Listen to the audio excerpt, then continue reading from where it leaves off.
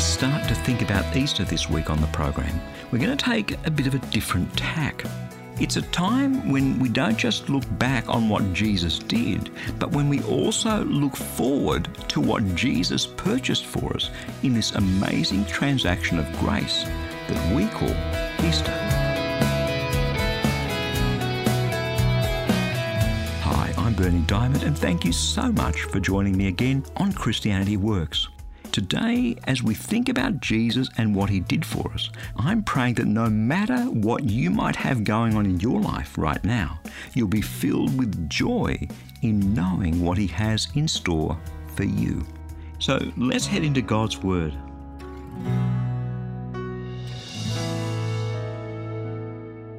Hope is one of the most important things to our well-being that there is. It's a feeling or an expectation or a desire for good things to happen in our futures.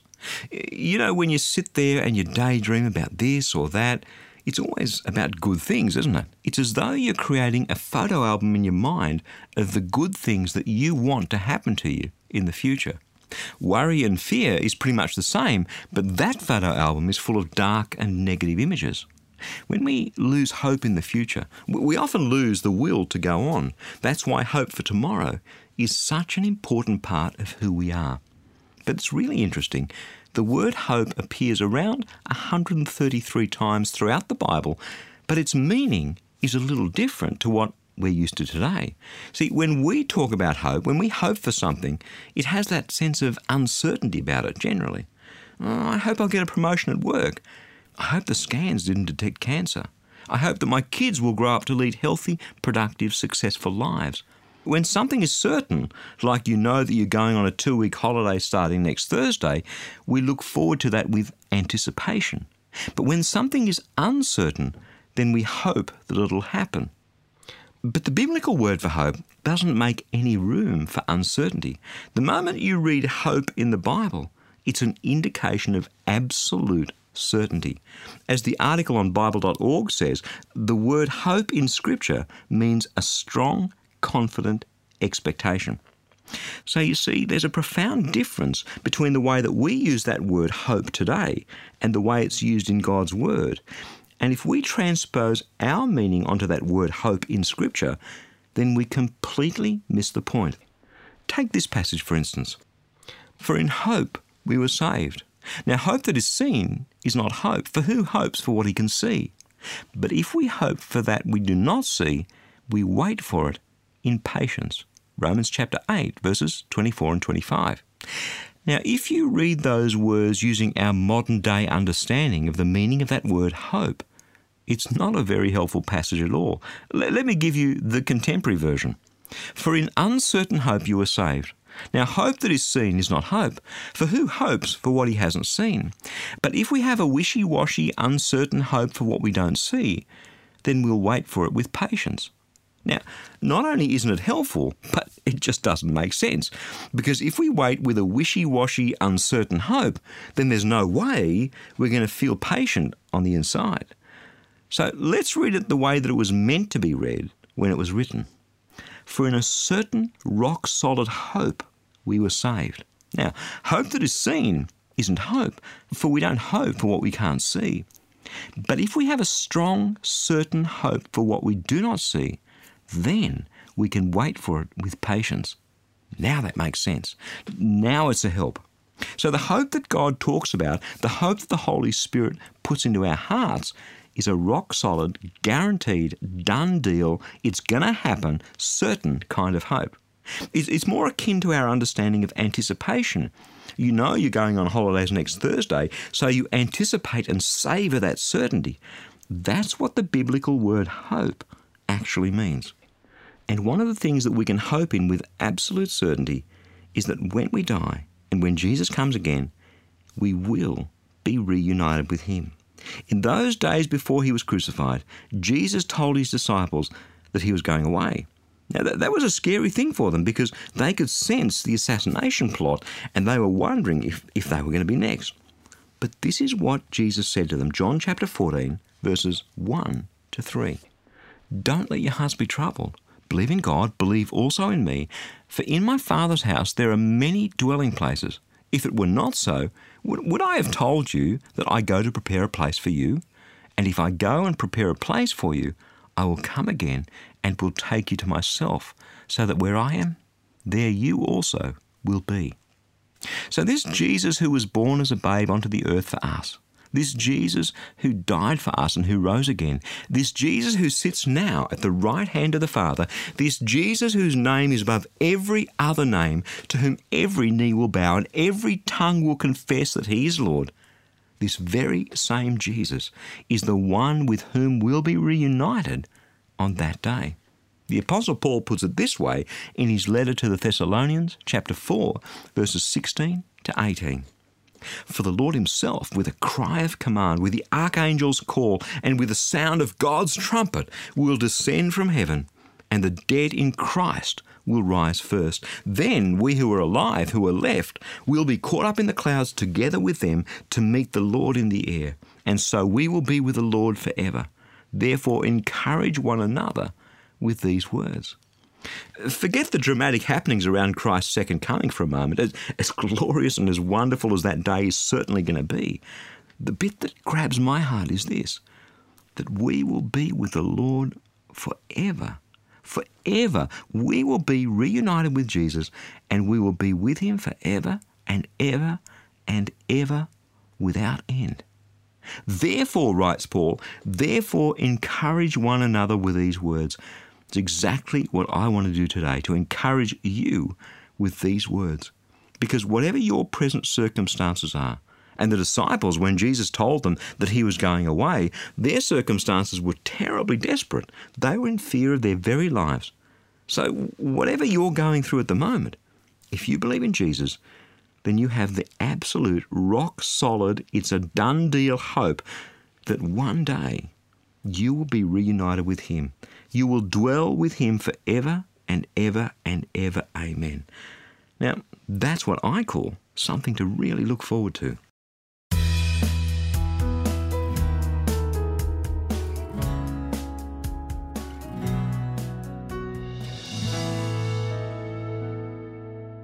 Eternity, as things turn out, is rather a long time. Right now, the oldest person I know in my circle of friends has just turned 100 years old. This woman is a great lady with a sharp wit. I love her dearly. But at age 100, her body is starting to show the signs of her age, you'll understand. She walks with a walking frame and she's kind of stooped over. Her eyesight isn't as good as it used to be, and of course, she has just a few more wrinkles than the rest of us. Her body is in pretty good nick for her age, 100 years old, but as you'd expect, age is taking its toll. One day, she, like you and me, will return to dust. That amazingly complex, finely tuned body that we've all been given, that has served us all so well, one day will be no more. So the question then arises, okay, we die. So what happens then? The Bible promises resurrection. That's the point of Jesus rising from the dead. The writer of the book of Hebrews puts it this way. He is the head of the body, the church. He is the beginning, the firstborn from the dead, so that he might come to have first place in everything. Hebrews chapter 1, verse 18. So how does that work? You're dead, your body's decayed either in a coffin or through cremation, and then one day Jesus returns. You and I are raised with him. What do we do for a body? It might on the one hand seem like a bit of a strange esoteric question for us to ask and answer, but hey, it's a very real question because this resurrection thing ain't a theory. I know. Most of us think that our death is a long, long way off, unless, I guess, we've just celebrated our 100th birthday.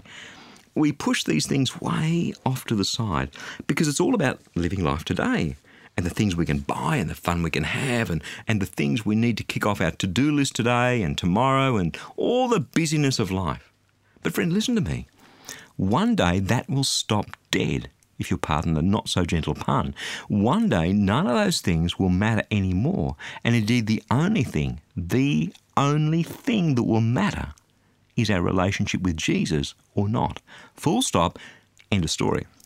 So on that day, what are you and I going to do for a body? Well, here's the answer. The Apostle Paul writing in 1 Corinthians chapter 15, verses 35 to 58. But some will ask, how are the dead to be raised? With what kind of body do they come? Fool, what you sow does not come to life unless it dies. And as for what you sow, you do not sow the body that is to be, but a bare seed, perhaps of wheat or of some kind of grain. But God gives it a body as he has chosen, and to each kind of seed he gives its own body. Not all flesh is alike, but there is one flesh for human beings, another for animals, another for birds, another for fish. There are both heavenly bodies and earthly bodies. But the glory of the heavenly is one thing, and that of the earthly is entirely another. There is one glory of the sun, and there is another glory for the moon. There's another glory for the stars. Indeed, star differs from star in glory. So it is with the resurrection of the dead. What is sown is perishable. What is raised is imperishable. It is sown in dishonour. It is raised in glory. It is sown in weakness. It is raised in power. It is sown a physical body. It is raised a spiritual body. If there is a physical body, there is also a spiritual body. Thus it is written, the first man, Adam, became a living being. The last Adam became a life-giving spirit. But it's not the spiritual that is first, but the physical, and then the spiritual. The first man was from the earth, a man of dust. The second man, Jesus, is from heaven. As was the man of dust, so are those who are of dust. And as is the man of heaven, so are those who are of heaven. Just as we have been born in the image of the man of dust, we will also bear the image of the man of heaven. What I'm saying, brothers and sisters, is this. Flesh and blood can't inherit the kingdom of God, nor does the perishable inherit the imperishable. Listen, I'll tell you a mystery. We will not all die, but we will all be changed in a moment, in the twinkling of an eye at the last trumpet. For the trumpet will sound, and the dead will be raised imperishable, and will be changed. For this perishable body must put on imperishability, and the mortal body must put on immortality. When this perishable body puts on imperishability, and this mortal body puts on immortality, then the saying that is written will be fulfilled. Death has been swallowed up in victory. Where, O death, is your victory? Where, O death, is your sting? The sting of death is sin, and the power of sin is the law. But thanks be to God who gives us victory through our Lord Jesus Christ. Therefore, my beloved, be steadfast, immovable, always excelling in the work of the Lord, because you know that in the Lord your labour is not in vain. So you and I, if we believe in Jesus, will receive an imperishable spiritual body through which we will inherit the kingdom of God, a body that won't age like the one we have today. We see that in Jesus. His resurrection body, the body he had after he was crucified and rose again, he had a body, he ate food, his body bore scars of his crucifixion, and yet he didn't seem particularly bound by physical constraints like locked doors and distances. Will our bodies be exactly like his? Will we look the same as we look now? Those things we don't quite know. But this we do know, that the body we receive will be a new body, and one that will be good enough to last us for, well, pretty much all eternity. So those of you with a few aches and pains, I think this is pretty good news, don't you? A new body that's completely imperishable, one that won't decay, won't wrinkle, won't get sick, won't hurt, won't give up. Over the years, decades, hundreds of years, millennia, billions, trillions of years, eternity, that you and I are going to need it for. My friend, I don't know about you, but I think this is absolutely brilliant news.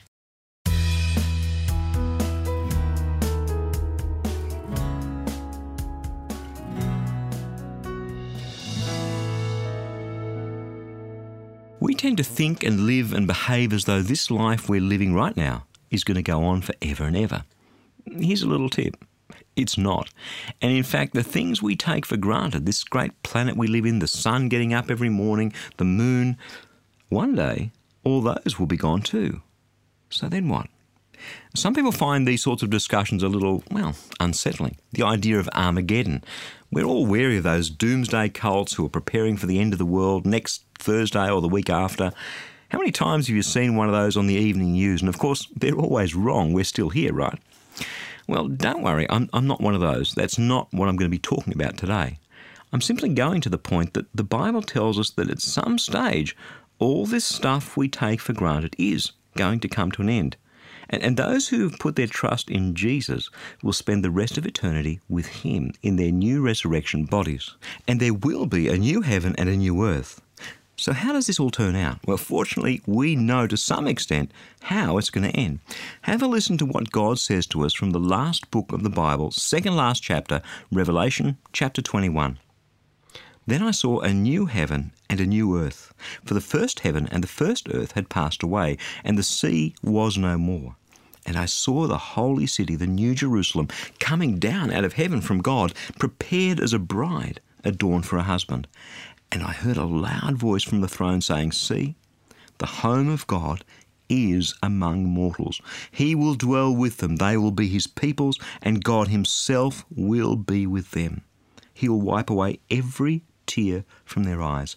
Death will be no more. Mourning and crying and pain will be no more, for the first things have passed away." And the one who was seated on the throne said, "See, I am making all things new." Also he said, "Write this, for these words are trustworthy and true." Then he said to me, "It is done. I am the Alpha and the Omega, the beginning and the end. To the thirsty I will give water as a gift from the spring of the water of life. Those who conquer will inherit these things, and I will be their God, and they will be my children.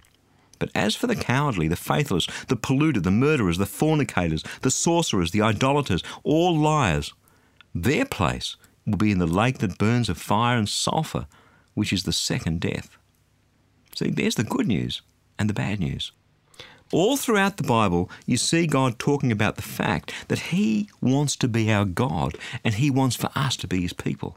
And yet over and over again, his people rebelled against him until eventually he sent Jesus to dwell in our midst, and then the Holy Spirit to dwell in each man and woman and child who believes in Jesus.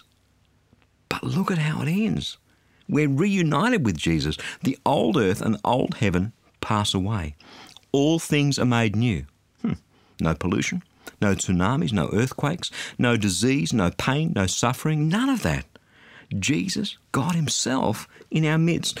And those who persevere and conquer, those who trust in Christ, all of those will inherit this new perfect creation. And those who don't, won't. And then John, the writer of this book of Revelation, goes on to paint this amazing picture of what this new heaven and new earth will look like. We don't have time to read it all, so I really encourage you to grab a Bible, grab a cup of tea or coffee over the next couple of days sometime, and sit down and just immerse yourself in Revelation chapter 21 and 22. The picture that God paints for us there of what's coming is utterly amazing. Anything we have today, any joy, any beauty, any trials, any pains, just pale into insignificance when you compare them to this. John goes on to write, "I saw no temple in the city, for its temple is the Lord God, the Almighty, and the Lamb. And the city has no need of a sun or a moon to shine in it, for the glory of God is its light, and its lamp is the Lamb. The nations will walk by its light, and the kings of the earth will bring their glory into it. Its gates will never be shut by day, and there will be no night there. People will bring into it the glory and the honour of the nations, but nothing unclean will enter it, nor anyone who practices abomination or falsehood, but only those who are written in the Lamb's book of life." I don't know what you're looking forward to the most in the future, but this is what I'm looking forward to. As big and as important as all the things going on in my life today and tomorrow seem, they will be completely meaningless when I stand one day, on that day, in the presence of God. We've been given a beautiful world to live in. We've been given amazing bodies. God has given us the fish of the sea and the birds of the air and the animals and the beasts and the insects and the weather and the wind and the sunshine and the rain and the moon and all these amazing things. But friend, one day those will all pass away. They will all be gone. The good, the bad, the ugly, it'll all be gone. And it'll be replaced by this, Revelation chapter 22. Then the angel showed me the river of the water of life, bright as crystal, flowing from the throne of God and of the Lamb through the middle of the street of the city. On either side of the river is the tree of life with its 12 kinds of fruit, producing its fruit each month. And the leaves of the tree are the healing of the nations. Nothing accursed will be found there any more, but the throne of God and the Lamb will be in it. And his servants will worship him. They will see his face, and his name will be on their foreheads. And there will be no more night. They need no light of lamp or sun, for God will be their light, and they will reign forever and ever. And he said to me, these words are trustworthy and true, for the Lord, the God of spirits of the prophets, he has sent his angel to show his servants what must soon take place. See, I'm coming soon. Blessed is the one who keeps the words of the prophecy of this book. What are you looking forward to in your future? I've said this a few times in this series that without hope for the future, our lives cease to have value and meaning and purpose. People who take their own lives do so because they've completely lost hope. But look at the hope that we have in Jesus Christ. Have you given your life to Jesus yet? Would you like to? Well, I wouldn't be doing my job if I didn't give you the opportunity to do just that. So if you want to step into the hope that you can have through Jesus and what he did for you, then why don't you pray this prayer with me in your heart right now? Pray to God, Lord, as you've shared this amazing picture of what is to come with me today through your word, I can't put this off any longer. I've been running from you and running, but it hasn't been working. So today, Lord, is the day that I've finally come to my senses. Today, I want to say sorry for all the things that I've done wrong and turn my life over into your hands. Please forgive me through the price that Jesus paid for me on the cross, and give me a new life. Put your Holy Spirit in me. Give me the power to live my life for you. Lead me wherever you will. Call me to whatever you would call me to, and give me the courage to take up my cross and follow you. In Jesus' name, amen. Friend, if you've just prayed that prayer with me, then you are forgiven. You have a new life in Christ. All the old things have passed away. The slate is wiped clean, and all things are new. And you have just stepped into the certain hope of resurrection after death and a life eternal in the very presence of God. Welcome to the rest of your eternity with Jesus.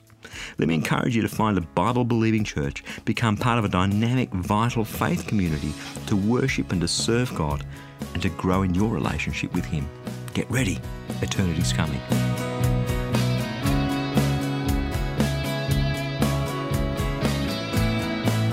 You've been listening to Christianity Works with Bernie Dimet.